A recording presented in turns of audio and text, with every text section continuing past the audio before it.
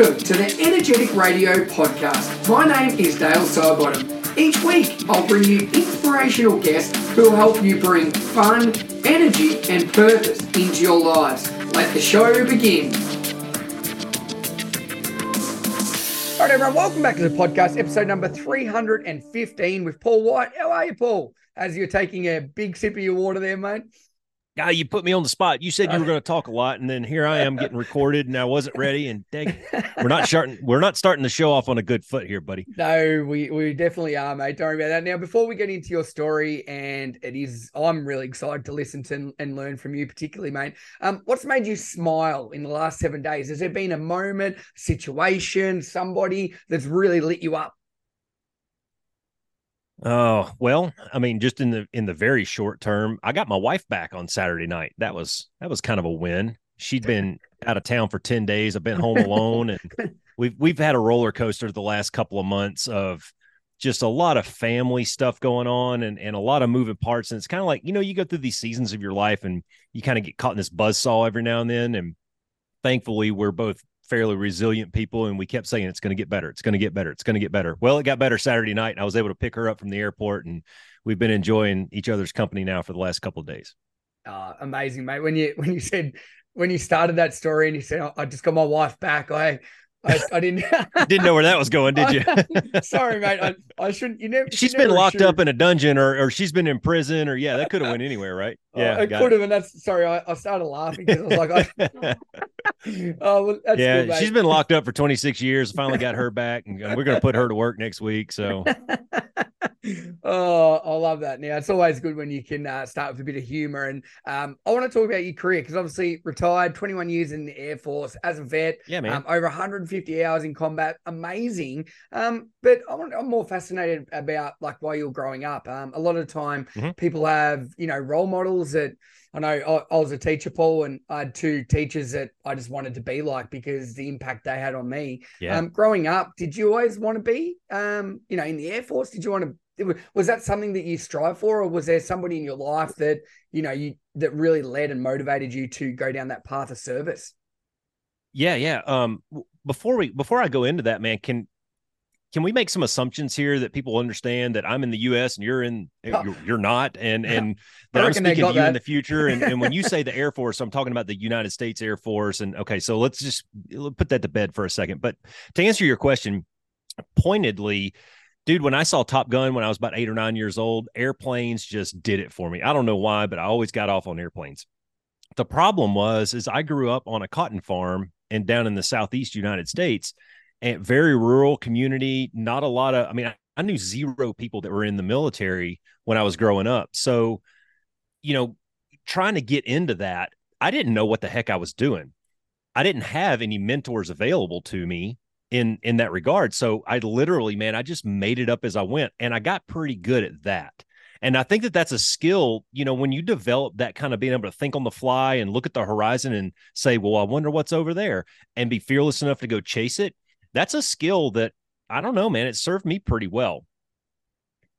Yeah. And I suppose sometimes when you don't have that guidance and you start from a young age, figuring it out yourself, you're never reliant on anybody else. I suppose, that's a really good way to be resilient or, be able to handle different situations, because if you do have somebody to go back onto, or for say, your parents or a role model or a coach or someone, then sometimes instead of thinking about how you can overcome it, you go default mode back to somebody that's done that before. I like. Well, let me hold up. Let me double down on that. Okay, so not only my career, but my wife and I got married.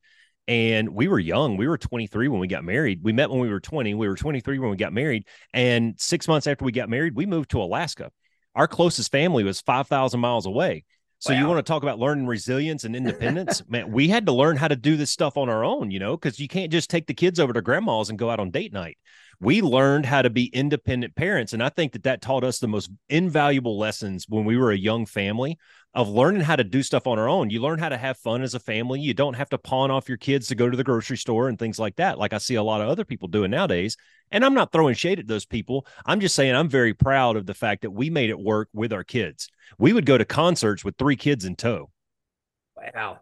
I've got two young ones myself, Paul, and I must admit that that scares me what you're just talking about because, like you said, I've got grandparents around, and I'm very fortunate in that aspect. Yeah. But I Yeah. suppose it's like what you don't have, you don't know. Was that something that did scare you when you did it, or you like no, like particularly like you were Nah. saying, you sort of made it up yourself, like you just knew it would work because you would make it work? I mean, deep down, I think it comes back to my wife and I both have a fairly adventurous spirit, and we're not afraid to try new things. Like when we found out we were going to Alaska, we were both excited, and we didn't even know what that really meant. We just jumped in the truck and we drove from Panama City, Florida, all the way to Anchorage, Alaska. Me and my wife and a kid in the back of a truck, and all we had was a copy of a magazine and a CB radio. This was way back before cell phones and Google Maps and all that stuff. I mean, we just took off into the great unknown and just figured, I guess we figured it would work out in the end. And that So fearlessness, I think, goes a long ways. and mindset. Do you know what I mean? Like the mindset you tell yourself, or the narrative or the story that you portray when you're going somewhere. You were looking optimistic. You were looking at it as Mm-hmm. an adventure. Whereas if you had been like thinking about the negatives, then straight away it's already going to be an issue. And I know Yeah, 100%. obviously that's what we tell ourselves, isn't it? It's so important. Yeah. No, one of the things that I talk about on my show a lot is positive mental attitude. And if you go into a situation thinking positively about it and what the potential outcomes could be, the good pieces of it. And I'll give you a couple of examples. Like I got sent to an assignment where I wasn't flying for one time. And it was a 3 years outside of a cockpit where I just trained for years and years to get very good at my job, flying and going fast and doing all that cool guy stuff. And then I got sent to a non-flying assignment, and I was very upset about that because I wanted to fly, right? I thought that was where my career was going to take me. And it took me a few months to realize, man, the location that we went to was freaking awesome. We were in northern Tennessee, southern Kentucky, the rolling hills up there. It's just beautiful. There's lakes and rivers everywhere. You can go hiking, fishing, camping, doing all the good country boy stuff that we like to do. We were closer to family. We were closer to Nashville, a town that my wife and I had always loved. The assignment was really cool. I got to blow a lot of things up and hang out with some really cool people. So once you shift your focus to the positive things, man, there's nothing but growth after that, because now you're just looking at the cool positive potential of this situation that you find yourself in. If you find yourself focusing on the negative things and you get mired in this mindset of this woe is me, you get what I like to call the poor me's, and you're like, everything happens to me. Well, get over that crap, man. Look at the glass half full kind of side of it. Oh, I know we're gonna have a great chat here, Paul, because I totally agree with that. But do you know what you're saying there is it's very easy to say for somebody that does have that mindset and that attitude, and that's how you approach Yeah. things. But for other people, it's not that easy. Is there any like training or strategies that you have done to get better at that over the years? Or is that just something, that optimistic, positive outlook you've always had? No, I don't know if I've always had that. I think it's a skill that you develop over time, and it's a mindset thing. And when we start talking about mindset, if you want to go deep into the mindset stuff, I talk about that a lot on the various shows that I'm on. I talk about it on my show. I write about it in my book, all this stuff. But it is a learned skill that you have to devote time and effort into developing that skill, just like anything else, like public speaking or giving presentations or writing or whatever you're trying to develop, playing guitar, whatever it is. You have to devote a certain amount of time and effort to it, thousands of hours. And a lot of it comes down to just sitting in a room by yourself and doing some mindfulness practices and maybe even some meditation or visualization of your days. And, I think generally speaking, people are very good at sitting around and dreaming, and, daydreaming, and, oh man, it'd be so nice if I just won $1 million today. What would I do with that? Okay, well, what if you could go out and make $1 million and put yourself in kind of a different mindset of giving forth the effort to get the outcome that you want versus sitting around waiting for something. That saying that goes, the good things are the good things come to people who wait, right? In other words, patience is a virtue. And I understand that. However, the good things that come to those who wait is just a crap left over from the guys who worked their butts off and got there first. I could not agree more. At the end of the day, you get what you give, and what you put out to the world is essentially, it may not always be good, but at least you're getting something because you're making things happen. Yeah. And that's how we learn. When I decided to title my book "Work Hard, Don't Suck," okay, I could see where that may turn some people off because people don't want to be told to go out and work their butts off. And people don't want to be told that they suck and to try to suck less. But when you look at it from a mindset point of view, right? If you put forth maximum effort into everything that you do and you try to suck a little bit less than you did yesterday, that means that you're improving, right? It's a mindset thing. It's not me telling you that you suck. It's a mindset of I'm trying to get a little bit better every day. These small incremental changes that we can do to make ourselves a better version of ourselves than we were yesterday. That's all. And that's all it is, isn't it? It's as simple as that. Do you mean like each day you have the opportunity to improve a little bit? It's not going catastrophic and making these huge gains. Like, and I talk about this a lot, New Year's resolutions, but like a lot of people don't stick at them because they go too hard too early and they try and make too big a gains. Whereas, like you're saying, it's just a little win each day. They all add up. That's it. Well, and let me give you two examples, okay, or two stories to fill in there. One of them is when I was going through flight school, I learned this thing called the 60-to-1 rule, right? And everything in aviation is based off the compass rose 360 degrees or the division of a minute or the division of an hour, right? Well, the 60-to-1 rule goes like this. If I told somebody to fly a heading of north, which is a heading of 360, if they flew 359, that's only 1 degree of separation. After 60 miles, they're going to be 1 mile off course. Simple math, right? It's just a triangle. That's all it is. Well, if you apply that to your day-to-day efforts and your day-to-day life, what's the correlation there? Small incremental changes can yield a tremendously big outcome if you give it enough time. The other piece of it is what you just brought up about New Year's resolutions is I literally just had this conversation with my mom who's thinking about starting this new diet program. And I said, look, I'm personally, okay, now this is just me and I'm not throwing shade on anybody, but just for me, I don't subscribe to any of these mainstream fad diets, the ketos, the Atkins, any of that junk, right? When I start thinking about modifying my diet and my eating habits, I look at it like this. Is this something I can sustain for the rest of my life? That's the only question I ask myself. Can I give up fast food for the rest of my life? Probably.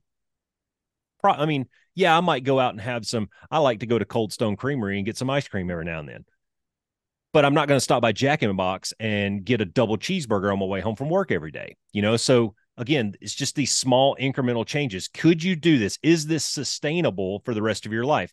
Eating nothing but bacon for the rest of your life is probably not sustainable. But one of my goals every week is to eat 5 salads. Can I eat 5 salads every week? Yeah, I can do that. I just had one right before I jumped on your show. Well, there you go. You've already ticked one off for the week. I like that. Yeah. Now, you mentioned obviously Top Gun growing up. They had some really good names like Maverick and Goose and things like that. Yeah. Is that something you all get in the Air Force? Did you have a really cool name, Paul? So everybody who flies fighter jets, this is really a fighter jet exclusive kind of thing. You get a flying call sign, and my flying call sign was Roscoe. And if you want to look me up on the interwebs, it's paulroscoewhite.com. Yeah, and I did see that, and when I was looking, doing a little bit of research, I was wondering where the Roscoe come from because Paul and White, there's no Roscoe in there. So is there a reason behind that name, or do you just get given random names? I'm really intrigued by this. It's kind of funny that you brought that up because my middle initial is R. Okay. So it could be Roscoe, but in fact, a lot of people, I've been introduced as Paul R. White. Paul Roscoe White, like these guys are drawing these lines of parallel between the two, but they're unrelated. I got the call sign because I'm a good old country boy and going back to the Dukes of Hazzard, Roscoe P. Coltrane. Yep. It's really not cosmic. That's what I mean. I always you should never assume, should you, when with a nickname or things like that. And sometimes you don't want to know the story because. If my call sign was like trash can or something, then that'd probably be a little bit funnier. But no, pretty simple. Oh, I like that. Now, obviously, being 21 years of flying and all, you had 3 years of not flying. I'm sure all deployments weren't the same, but sure, highs and lows. I can imagine there was quite a lot of those. Do you have any really stories that stand out of like a really high experience or a low experience that really made you stop and contemplate and think about and grow from? Gosh, man, I could build you a list. Can you give me 2? I started, we're going to need more than an hour. I started out in the Air Force as the lowest that you could get. I started out as an airman basic. I enlisted in the Air Force. Go back to our previous conversation about mentors. I didn't really have anybody to put me down a path. So I was kind of making it up as I went. And so I enlisted first and then I climbed my way up. to about the middle of the enlisted ranks, maybe just slightly above the middle of the enlisted ranks, but simultaneously had managed to get all my college and stuff done. So I applied to officer school. That's when they offered me a flying position. So I did 8 years as an enlisted man and then crossed over and started flying. And during that time, during the cumulative period, several points just jump out. And I think that one of them, probably the one that's had the most significant impact on me just personally, was my last deployment that I was on. It was a 9-month deployment, which is, there's no easy way to cut that. 9 months just freaking sucks, right? Away from home in Buttholistan, doing the job. But what it did, though, is it helped me shift my mindset away from the Air Force being a lifestyle and more as a job. And that allowed me to kind of divorce Roscoe from Paul to where I could focus more on my family. And that's when I think I turned a corner. This was like in my mid 30s or so, I think. So that helped me turn a corner in my life and start putting my money where it really counted. Because I've been saying this for a long time. When I get old and I'm in a nursing home wearing diapers, it's not going to be the Air Force that's there to wipe my butt. It's going to be my wife and my kids and grandkids. And so I chose during that deployment was a really good turning point for me to choose to invest in the right things. You think that's one area that a lot of people have, not attachment issues, but that identity, that, and oh, this 100%. This could be any, but this is for anyone, Paul, like any anybody, profession. Yeah. Not, that it's a lot easier to think about our identity as our work, because sometimes it's hard when you start, because sometimes you go to work to escape things with your family, like having kids and things like that. I must admit, I just walked out my house and it's like a zoo, it's hard. So it's easier to come and, identify yourself as what you're doing. So was that like a turning point for you where you like that light bulb went off and, Roscoe and Paul were two separate things instead of being one? Yeah. Well, we'll look at it from the point of view of, we have this alter ego when we go to work. And I'm talking about, my career field specifically, we have this alter ego when we go to work where I'm Roscoe, the fighter pilot, and I wear my flight suit and I strap on my jet and I sail off into the yonder to get my air medals and all that good stuff. And it is very, very easy. It's a slippery slope to carry that stuff home and to carry it into your church on Sundays and carry it into every facet of your life and be that persona or be that alter ego of yourself. But when you learn to where you can divorce those, we got named something different, for crying out loud. I was Paul all the way up, and then all of a sudden now I'm another person. I'm named another person. I'm expected to be another person. And I think when you get to the point where you can separate the two and no kidding, have really good left and right boundaries on when each one of those people is available and ready to come out, I just think that that's pretty awesome. And I see it a lot. I'm a little bit older. I've been retired now for almost 6 years, and I see it a lot in anyone who's really devoted their careers to service. So law enforcement, fire department, paramedics, obviously military, and any nursing gets wrapped up into this too, and doctors to a certain degree. But I think it's really easy to get lost in that identity and lose yourself in that and forget who you really are and what really matters in your life. And I know, obviously, I was a teacher, and teachers the same. Like anytime that you are putting somebody else before yourself. Exactly. That's why I said service. Yeah. And I totally agree with what you're saying there, Paul. It's a very rewarding career, and sometimes trying to shut that off. We need that. We need to feel wanted and validated and things like that. And that's a beautiful thing about serving others. Do you find, particularly from your work and the people you're working with, that people that, put others first in that service really struggle sometimes to transfer that back to themselves and look after themselves as number one? I don't know. I don't know if the two are related. I don't know. I don't know if I have a lot of experience with that. Personally, I've gone through phases of my life, different seasons in my life where I've been very self-centered. Like when I was going to college and working a full-time job at the same time, I kind of went into me mode for a little while because out of necessity, I almost had to be able to focus on the right things, because I knew that if I sacrificed at that time, and my kids were very, very little. I finished my master's degree about a month before my youngest kid was born. So Wow. this is very early in our marriage. And my wife and I talked about this where we made a conscious decision of, hey, we're going to sacrifice and put time in and put the effort in now because the kids won't really remember it too much. It's not a it the impact is not going to be as significant. Flight school was another example. Going on some of the deployments, when I would go on deployment, I had to go into me mode for a little while because that's how I would focus on my mission so that I don't break the wrong things or kill the wrong people. And I think being able to learn how to turn that on and turn that off, that's where you get these seasons of your life. And I'm happy to report now in my elder years after I've retired that part has kind of gone away. And really, man, I have learned to just love seeing that look on somebody's face when I can help them achieve something that they didn't think was possible. And so realistically, you're still serving, but you've just changed the narrative or the uniform that you're putting on. Yeah. And that's great that you've been able to find a different, and we all gravitate and change in life, and change is good if you want it to be. But essentially, you found something to fill that gap since retiring 6 years ago. Well, I found a few things. So one is I still kind of do the same job that I did when I was on active duty. I just wear khakis and a polo shirt to work instead of wearing my flight suit. I'm a civilian flight instructor, so I get to see the next generation of fighter pilots coming through the Air Force and get to tell them, old guy stories. And so there I was and that kind of stuff. Also, I've moved into kind of a personal coaching and mentoring, excuse me, through coaching football for a lot of years and then growing my kids up.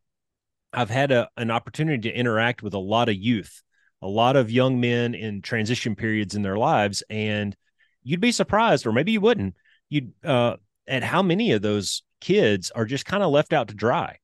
And I've really enjoyed filling that role for a lot of these boys. I get kids calling me 2-3 times a week, just giving me updates on their life and, asking what's next and trying to get them to turn a corner into real life. So that transition from high school into real adulthood, I think is just a critical time in these kids' lives. And I'm happy to jump in there and help them learn some of the lessons that I had to learn the hard way. 100%. It is a really hard period because you think about school, it's all structured. It's bells. You get told what to Yeah. do, and then all of a sudden that's all gone. And you've got to figure things out. You're not accountable to anyone. It's such a huge adjustment. I'm so glad that you said that because I've been saying this for a while now. It's when these kids are in high school, that's their why for everything that they do. That's why they get up early in the morning. That's why they keep their hair cut. That's why they get dressed nice and why they, they're socially interactive and all these different facets of their life that are required of them later down the road.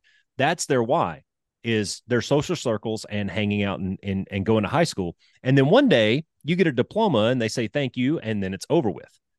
Now what? That's the critical question and the critical piece to where people like me need to jump in there and yourself, these guys who have been there before, who kind of know the answers to the test by now, to be able to fill in and go, okay, guys, well, guess what? The easiest part of your life is over. It just gets harder from here. So here's some tips and tricks on how to win. And that's where I like to jump in. I love that too. And I think, like you're mentioning now, I'm a huge believer in team sports and being part of something, Yeah, same. part of a community and a culture. Because if you do, if you are struggling or you're a little bit, you've got so many people that can call on and rally with you. And not only that, you've got coaches, but there's a lot of teammates that are the same age that are going through the same thing. So, you've got that tribe. That is crucial. Bingo. That's the word right there. Yep. That's the word. I was hoping you were going to say it. If you didn't, I was, is you have to find a tribe. And guess what? After high school, your tribe disperses. Your bros that you hung out with for all those years, they all go to different colleges or they start working different jobs and you don't hang out as much. And, your circle of influence is dispersed a lot more. And you have to find that tribe. You have to find your people and find ways to get that connection, that very basic human need of connection that's in the stem of your brain that goes back to the Paleolithic era. We have to have that. And so many kids, especially now in the digital age, so many kids have just lost that ability to be able to do that. And I like to take them out and, hey, we're going to get together on a Friday night and go get a pickup basketball game. Guess what? We're all there in person. We're all ribbing and giving each other crap, and we're having a good time, and we have real good conversations. So true. And then that face to face, that human interaction and connection is something Yeah. that it doesn't matter what you do. I don't think you can replace it with anything. And I No, know a you lot of can't. people, Paul, that they find it awkward or they're socially anxious going there. But once they get there to any situation, they're like, I'm so glad I made the effort because it fills Yeah. you up. Yeah. Well, and not only that, but there's a chapter in my book, not to plug my book all the time, but there is a chapter in there that says everything you need to know from life you can learn from the game of football. And I'm talking about football with two O's, not football with a U like you do. But the concept is the same: showing up on time, being prepared, following instructions, being able to know when to lead and when to follow. There's so many things about being on a team like that, especially if you're on a high performing team and a dynamic team like a good sports team. You can learn so many valuable life skills through doing something like that.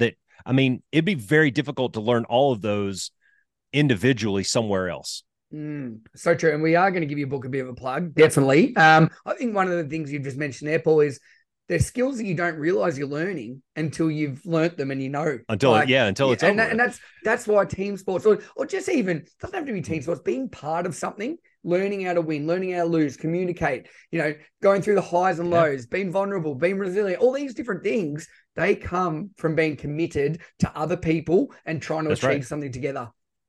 Well, that commitment is really, it's being committed to something that's bigger than yourself. The whole concept behind the team is the sum of the parts is bigger than the individual pieces, right? So when you commit to something like that, you're committing to something that's a higher cause than yourself, and you learn the value of leaving it all in the field and doing things for your teammates and knowing your role and executing that role at a high level. Be damned to what the other people are doing. Yeah. So true. And if you do that well and you learn that that's a role in life. It doesn't matter where you are, your life as a friend, in a family, in a workplace, wherever you are, you're going to have different roles throughout. And you may not always like them, but you're going to have to execute it for the better off of the team or the situation you're in. Yeah. Well, I'm a country boy. I grew up in Alabama, and I love Nick Saban and the Alabama Crimson Tide, Roll Tide. And he tells this story about, I'll translate it to the workplace. So take that kid who played, say, high school football like I did and like all my boys did, and then you put him in a work environment a few years down the road, right? And they put that kid into a role that he doesn't necessarily want to do, like cleaning the bathrooms, right? Nick Saban tells this story about, if you're put in a role like that, you should do that role so well. If it's go get the coffee or pick up everybody's lunch or clean the bathrooms or whatever it is, do that role so well that they put a sign outside of your hometown that says the best toilet cleaner lives here. But that's all just mentality though, right? Yeah. That's going into it with a positive attitude, going, you know what? I don't like doing this, but if I do it well enough, and I've got my own story of this. When I was a young airman, I was put on hangar detail one day, and that is mopping the hangar floor and cleaning the bathrooms. And I hated it. Absolutely hated it. And at the end of the day, I went up to my flight chief and I said, look, I don't know what I did to piss you off, but I don't want to do that anymore. And he said, sorry, man, it was your turn. So I changed my mindset. I changed my tactics. I changed my attitude. I went in and started giving a little bit more effort. I started helping out in jobs that I wasn't necessarily assigned to. I would help people put their tools away. I started studying a little bit more. And next time it was my turn to do hangar detail, magically the flight commander had something else for me to do. Yeah. And it was all 100% by just changing my attitude a little bit. And isn't it funny that it's not by you saying, oh, I don't like this, I don't want to do it. How often does that person or he hears that all the time? Yeah, of course he does. And how often does he go, oh, sorry, Paul, I'm sorry to hurt your feelings. Oh, we'll change that. I'll do it for you. But BS, that never happens. Guess what? That doesn't happen in real life. It might have happened when you were little. It might have happened in your house, or, mommy and daddy had a soft spot for you. But in the real life, it's very unforgiving. And they generally don't care how you feel about things. There's a job that needs to get done, and you're the one to do it. Yeah. And you lead by your actions and your attitude, like you just mentioned there. Now, it's so true. So I want to know one thing, because every time I get on a plane, I'm sitting nearly right up the back and I don't really enjoy it. What's the rush like? Well, when like you're flying a fighter jet, like, do you still fly every day? And just what's the buzz like? It must be electric. I'm not going to lie. I'd be lying if I said it wasn't fun. It is. Yeah. It's a hell of a lot of work, but it is a lot of fun. And, for every hour that we would spend in the air with the jet strapped on, there's probably 8 or 9 hours behind the scenes that nobody ever sees. That's the mission preparation, the planning, the briefing, getting all your gear on and making sure it's all right, doing all the ground operations. And then you finally get to go fly for an hour, hour and a half or so. And then you got to come back and debrief it. So you got to undo everything that you just did. And that just takes a tremendous amount of time. Oh, by the way, everyone in a fighter squadron has another job aside from flying. So maybe you're a scheduler, or you're in charge of the training development for the rest of the team, or like I was a chief of safety for a long time, et cetera, et cetera. But you have to go and do that job too. So it makes for some really long days. It's kind of like I kind of use this analogy. I don't know if you ever played golf before, but I'm not a very good golfer, right? Yeah, I'm not a very good golfer. But let's imagine you're on the back nine and you're on like hole 12 and you hit that one really just sweet shot. You got a couple of beers in you, you're feeling good, and you just, I mean, everything from your approach to the ball to your swing, and you felt the contact was like smooth like butter, and you took that perfect like 6-inch divot out of the ground, and the ball hits like 3 feet from the cup, and you start telling yourself this story of, oh man, I'm pretty good at golf. I can do this. If I could just string together a few of those. It's kind of like that, so you hit one good shot and it makes the whole 18, in my case, probably triple digits worth of shots worth it. It's kind of like that with flying. You put in all this work and all this effort for that 1 hour of just feeling really cool. The come back next week shot, that one's called, Paul. You only need one. I wish that I was better at the golf lingo, but that's the best analogy I can come up with. I think a lot of people can relate to it. Well, I really can. And I think what you just mentioned about flying, it's exactly the same as a team sport. You put so much preparation in and training. People don't see that. They only see the game, and a lot of team sports go, for 60 minutes to 2 hours, essentially like how long you're flying. And then you go and debrief afterwards as well. It's funny what people think and what they see. That's the fun part. There's all different elements that go into every job that you don't see to make sure that it all goes right. Like sport, look at all your successful people though. Look at your successful entrepreneurs and your successful CEOs and the guys who have really made something of themselves. A musician, for example. I mean, any of these people, yeah, you see them on stage and they're raking in millions of dollars and they got all these fans and everything, but you don't understand that they've been playing guitar since they were 5 years old, and they devoted 10 hours a day of practice, thousands and thousands of hours of doing this stuff. And these successful entrepreneurs who are grinding for 20 hours a day for decades to get to where they are so that they can drive that cool car and have that hot chick on their arm. You see the cool car and the hot chick, but you don't see the 2 decades worth of hard work that they did and all that sacrifice and stuff. So when people talk to me about, well, it must be nice, you got so lucky. Dude, I climbed tooth and nail, scratching and clawing to get to where I was and to be able to do the things that I did. And when you think that you get there, if you think that that's over, you just set a new standard for yourself. And if you let the foot off the gas for even a second, you're going to fall right back down. Somebody else is going to pass you and it's all over with. So true. And I think a lot of time people just say that because they want to justify that they want to be there or they want to do it as well. But, saying you're lucky, that gives them validation that maybe, maybe, Paul, you are lucky. Instead of like, oh, how hard was it? What have you done? Did you grind? Was it highs and lows? The journey was long, it was hard, it was tough, it was rewarding. Instead, oh, you're lucky. Does that ever annoy you? It annoys me when people come with that kind of mindset, because luck is a combination of preparation and timing, right? Okay, some of it, the timing piece of it, I'll give you that. Being in the right place at the right time that's probably part of it, right? But normally, most circumstances, you're in that place at that time because of something you did. You either started hanging out with the right people, or you went and got the right certifications, or you put in the right preparation on the front end so that you can get the rewards on the back end. And a lot of people dismiss that. And a lot of people don't account for the fact that you put in years of hard work. Dude, I went to school for 3 years with 3 little kids at my house, right? I didn't watch football on Sunday afternoons for 3 freaking years because I was in the library doing homework. I remember going through flight school with maps and charts all over my table, bouncing a 6-month-old on my lap. Like, nobody saw that. Nobody saw the hard work and the long nights and drinking a buttload of coffee just to stay awake to try to get this stuff done. They saw the back end of it where, oh well, he got lucky, he gets to fly fighter jets. No, dude, I worked my butt off and I got in touch with the right people and I took the right risks and I made some really good calculated, measured decisions with the information, and I got what I wanted in the end. So the message to your listeners is, if you do the preparation and you start to change your mindset a little bit, some of these doors start to open for you. There's a second piece to this though, right? And I talk a lot about opportunity.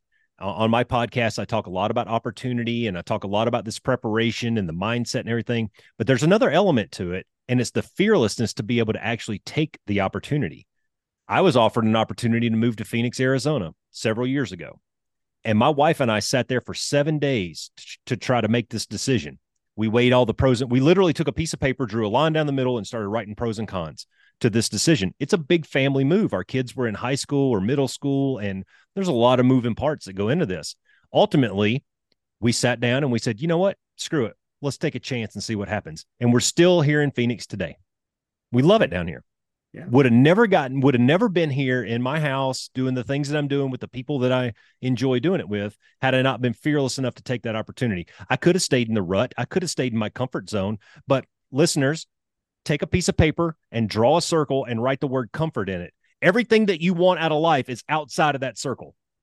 Ooh, so true, so true. And I suppose that's when there's your bumper sticker for the work episode. Hard. Yeah, no, it is like work hard, don't suck. Is like essentially what you're saying is, put the work in, and you need to step outside that comfort zone. Do you mention 100%. Much about that in your book? Let's talk about your book, because I know I've been wanting to have you on the show for a while now, Paul, but you've been doing your book, you've been putting the work in. So let's talk about it, mate. What can people expect? I know you've obviously given a lot away today, but trying to give it a bit more of a plug, mate, because I'm excited. Yeah, well, I mean, the book is a passion project of mine, and full disclosure, it's a letter to my kids. And when you read the introduction, I write to my kids. I raised 3 boys. I had a bonus son come and live with me for about a year and a half. Actually going to get to see him graduate military basic training here next week, actually. It's a message to my kids. My kids were getting ready to go out. They're going to leave the nest and start to go write their own narratives of life. And I wanted to give them one last shot of dad advice, something tangible that they could carry around with them and go, hey, I wonder what the old man said about XYZ. And that's where the book came from. I listed out a whole bunch of dad advice, started writing about 800 words per topic, and work hard, don't suck is the result of it. Wow. I love that. Is that would have been a very obviously rewarding process, writing down, everything you've learned. It was fun. But more importantly, very rewarding knowing that, it was only for 4, well, your son, then you said you've had another one stay with you. So essentially, just having an audience of 4 people that each time, you're writing it down, that must have made you feel pretty good on the inside. It was fun, man. And I'm not the kind of guy, like, I've never really thought about sitting down and writing my memoirs or anything, or I've never been tremendously disciplined about journaling, but this was an opportunity for me to capture a lot of family history and tell some stories from when they were very young and give them a peek behind the curtain of why we parented the way that we did sometimes. Because here's a secret for you. Your kids are littler or smaller. You don't know if you're doing the right things until they go out into the real world. And the real world gives you feedback on whether you parented good or not, right? So we all just kind of make this stuff up. Every parent, we just kind of make it up as we go. And there's some guidelines out there. And depending on who you hang out with and what your circles are and what your value system is, that's going to determine a lot of it. But generally speaking, I mean, like when my kids were born, I wasn't handed a checklist that said, teach them all this stuff in the next 18 years and they'll be okay. So I sat down and wrote the checklist. And that's literally what the back cover says, is I wrote the checklist. If you teach them, there's 61 topics in there, and a lot of them are fun. Some of them are more serious, but I draw it all back to my family and our family values. And I think that if you're able to communicate some of these things to your children throughout that 18 years, when they do get ready to go out and write their own stories, I think they're going to be pretty well prepared. And I just think it's a lovely, a lovely, as you said, like you parenting probably the first 18 years is the most important. It never Yeah. die. Like, you know what I mean? Like it's always important, but essentially you've done your apprenticeship is what you might want to say there. And what a lovely way to, tie it all together and put it in a book so that they've got that to keep and they can call on it any time. They got the Yeah. 61 things that you value and you've put into them. Yeah. Do you ever sit back, Paul, and particularly now that your book's out, and think about your career, your family, what you've given up to get where you are? You're not lucky, that you've put the work in. What are you most proud of everything you've achieved? I'm happy that my kids are independent and they value that. One of the exercises that we'll have you do if you come and listen to my podcast is we want everybody to go through the thought exercise of defining your personal values. One of those personal values, one of my personal values is freedom. And underneath that is independence. Something that my wife and I have prided ourselves on since we got together is we make our own decisions. We don't rely on anybody. Everything that we have, we've built together, and we're very independent. We owe nobody anything at this point in our lives. And I'm very proud that my kids kind of have that same mindset. They are ready, and I think they're prepared to go out into the real world and write their own stories. So true, because at the end of the day, it is their story. It's not yours to tell for No. them. But it's giving them the skills and the confidence and the understanding that they can do it. And the only way they get that is by watching what you have done and your wife. Well, that's the biggest thing about parenting, isn't it? Like, yes. Yeah. Well, what you just said though, that is a super key, and it was very subtle the way you said it, but that's a very nuanced key that you mentioned is they're watching, right? Yeah. When they're little, you can get away with kind of giving them the shaky finger and say, you need to go clean your room, right? Well, eventually they're going to start developing thoughts of their own, and you have to lead by example. And I remember exactly when this happened for me. My kids were about 14 years old, and I could just tell around the house that they're not listening to me yell at them and get onto them anymore. They're watching my example. So it's very important, parents, that we embody our personal values. You first have to identify them, and then you embody those. Your kids are watching. And I know my oldest son is 27 years old. And every time I talk to him, every time my wife talks to him, there's little pieces that come out, little things that he says, little actions that he takes, the things that he's teaching his kids. We see the parenting coming out in that. And if you're not thinking about that when your kids are 8 or 10 years old, then they're not going to be watching you when they're 18 years old. So I say start early, start emulating what you want in the behavior. If you're driving through traffic and you're slinging around 4-letter words at the guys driving around you and how bad they're doing and throwing up your middle finger everywhere, guess what your kid's going to do, right? They're going to follow your example and not necessarily your words. Yeah, so true. And that's it. That they are watching, like you said, they're sponges. Mine are very young, and I am still aware of that now. I just think you can never underestimate. You can always talk, but they watch, and watching is more important than words. Well, dude, and this is, again, I'm not a doctor. I'm not studied any of this stuff. I just have some experience in it. That's all. But it usually always made me feel bad when I would let my temper get the better of me. And so I just learned over time, instead of being that person, I would kind of shut down for a minute, remove myself from the situation, because there's some things, words are like bullets from a gun, man. Once you say them, you can't unsay them, and I've always just, I don't know, I've developed this thing about myself that I'm very conscious about the things that I say, because I don't want to say something either I don't mean, or that can't be taken back, or is taken out of context, or something like that. I would rather be very measured with my words. I mean, this is a very candid conversation, and you and I are kind of riffing and having fun. But if you're getting into a serious discussion with someone, I think you're much better off by being a little measured, a little stoic, and that definitely goes into your family as well. Sometimes it requires putting on what we call a resting bitch face in the United States. I know that face. And I think that's not universal. not showing any emotion. You don't want to be too high or too low. You might be boiling on the inside, but you can't let people see that, right? You have to be a little bit stoic about it. Remove yourself from the situation, scream into your pillow, do whatever you have to do. But then when you go back to re-engage, now you're a little bit calmer. And instead of reacting to the situation, you're responding to the situation. And I think that that's just a better way to approach things. Again, this is just my opinion. This has been my experience raising my boys. What you're after though is 10 years down the road when they're interacting with their kids. You want them to emulate that behavior of being a little bit calmer, not riding the peaks of the waves or the dips of the valleys. You want them to just be kind of even keel, because that's going to trickle down to their kids too. It's like we were saying before, before we went on, that we're just going to have fun and have a good chat. When you need something, I just while you were talking, then I'm trying to be present, but all I was thinking about was a situation that I wasn't exactly what I want to be this morning around one of my boys, and you hear things, and things happen for a reason. I'm a big believer in that. Now, things do happen for a reason. Paul, this is episode number 315. People are listening and they want to reach out to you. Where is the best place to go for your podcast, your book, to book you for speaking, coaching? Do a lot of things, mate. Where should they go? All right. Well, everybody get your pens out. Here you go. So on Facebook, LinkedIn, and Instagram, you can get me at Paul Roscoe White. My website, www.paulroscoewhite.com.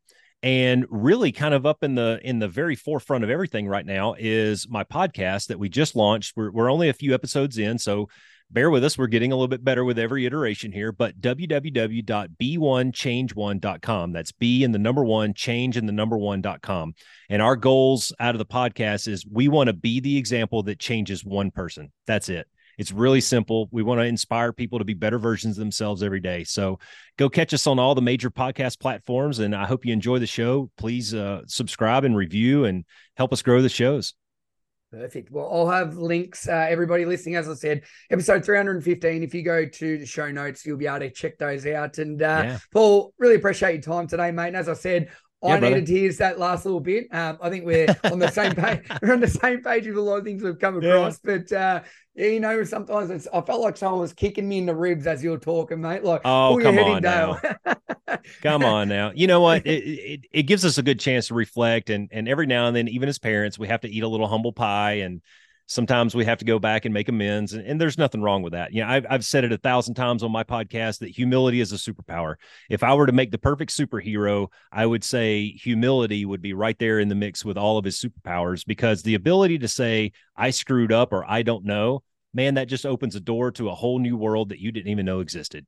Oh, it really is a superpower, that being able to own it, move on, and learn from it. I couldn't agree more. Well, Paul, thanks so much for your time, mate. I really appreciate it. Listeners, go and check out the new podcast website, book everything he's doing, because this man knows what he's talking about. Thanks for your time, mate. Thank you, sir. Appreciate you.